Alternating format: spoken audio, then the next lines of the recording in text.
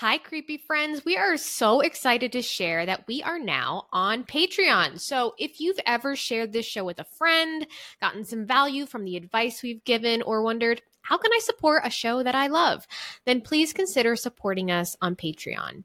When you support our show for just $7 a month, you'll have access to our Patreon community and enable Scope Creep to continue our mission of helping you build a business that's good for your mind, body, and bank account.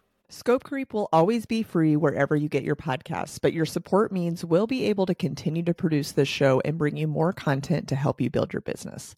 To support Scope Creep, head to patreon.com/Scope Creep. That's patreon.com/Scope Creep. And now, here's the show.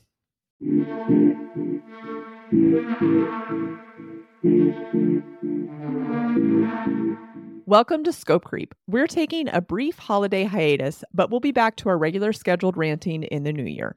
In the meantime, we're sharing some shit you can't skip for building your business in 2024. Whether you're crafting your corporate exit plan or just looking to get organized for tax season as a freelancer, these mini episodes are designed to help you get your shit together as we head into the new year. Y'all, it's the end of the year, and as a business owner, that can only mean one thing. Tax season is coming. And if you've already broken out into hives just thinking about that, you're not alone. Taxes are one of the most intimidating things about running a business. So today we're, actually Jamie is sharing how she gets organized for tax season and the habits she keeps all year long to make the new year a little easier. And y'all, I'm going to be learning along with you because spoiler alert, this is definitely one of those situations where you should do as Jamie says, not as Liz does. So Jamie, take it away. Well, first of all, I'll say I'm not a tax expert. I'm not an accountant. I am just incredibly organized. So if you are not an incredibly organized person, Liz, start right now and find an accountant, specifically one who specializes in like freelance, self-employed businesses that can help you get organized and basically tell you what you need to do. So again, this is like not official tax advice. It's more like organization advice. But do that now before April because everybody's going to be booked, baby, because nobody wants to do their taxes except for Jamie. So my number one thing I do is I track expenses year round. I put a reminder. Sorry. I'm sinking under the desk. Go ahead. Yeah, I track expenses year round. I basically have a reminder set in my project management system, which I know you also don't have, for the first of every month, where I am going back and like looking at my email receipts and just filing them in the categories and all of that. So then I use a bookkeeping system that keeps that organized for me and categorizes and everything. So then at the end of the year, when I'm doing my taxes, it's just looking at like 5 different numbers in this platform. But I personally think it's easier to do it like an hour a month rather than spending 12 hours on one day at the end of the year in a flurry. So I try to stay organized year round. That means like keeping track of a pile of paper receipts. That's not very organized. I have a folder in my email. I organize things in my drive. Basically just knowing where everything is like key, honestly. And then too, if you don't have like a platform or process to do that with, start looking. Not an ad. I use Wave is what it's called, and it's free. I also run invoicing through there too. So all of that comes together, which is very nice. So highly recommend. It just keeps me organized. And then the like last thing I do at the end of the year in that lovely week of no man's land between Christmas and New Year's is I send my 1099s to everybody I've worked with. So then they have no reason not to get me their shit on time. Now, inevitably, there's always somebody that's lagging, but I just like to stay ahead of the curve. That's really my big thing.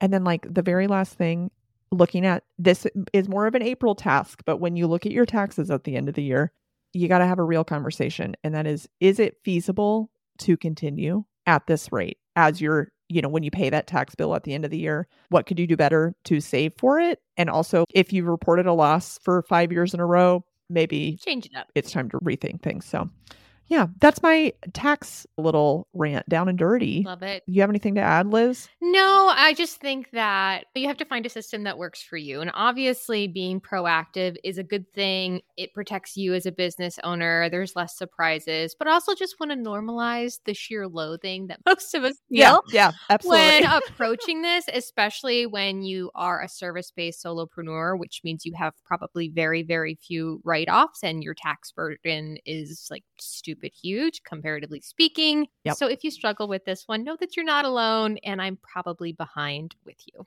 Yes. I will also say, so I file my own taxes, like shout out H&R Block, and I have a routine every year that I go through when I do it that makes me very happy. I sit on my couch and I maybe open a beer or drink a glass of wine or whatever, and I turn on a movie I know very well, which is 10 Things I Hate About You. And I do my tax. It's like I rewatch it once a year, and it's while I do my taxes because I don't have to pay attention to it really to know what's happening. I also know that that movie is about the length of time it takes me to get through the majority of all of those input fields. So anyway, that's just my little Jamie, ritual you just did like the hot girl walk equivalent of tax prep. And I am here for it. And I want us all to embrace that and create a routine and ritual around it and make it suck less. It's beautiful. I love it. I'm totally stealing that. Yes. Yeah, please do. Please do. You're welcome to come over and we can bang out taxes maybe together virtually while we watch 10 Zoom things. via Zoom session, a little bit of wine, a great movie. I love it. Thanks for sharing that. Thanks for tuning into this week's holiday episode of Scope Creep. We're your hosts, Liz Talego and Jamie Cox. We'll be back next week with some more shit you can't skip as we head into the new year.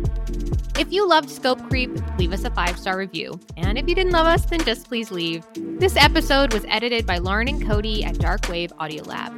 You can find us on Instagram at Scope Creep Show. You can find Jamie at JMER Cox and Liz at LIZTALAGO.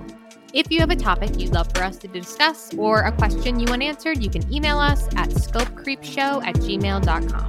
Until next time, stay creepy.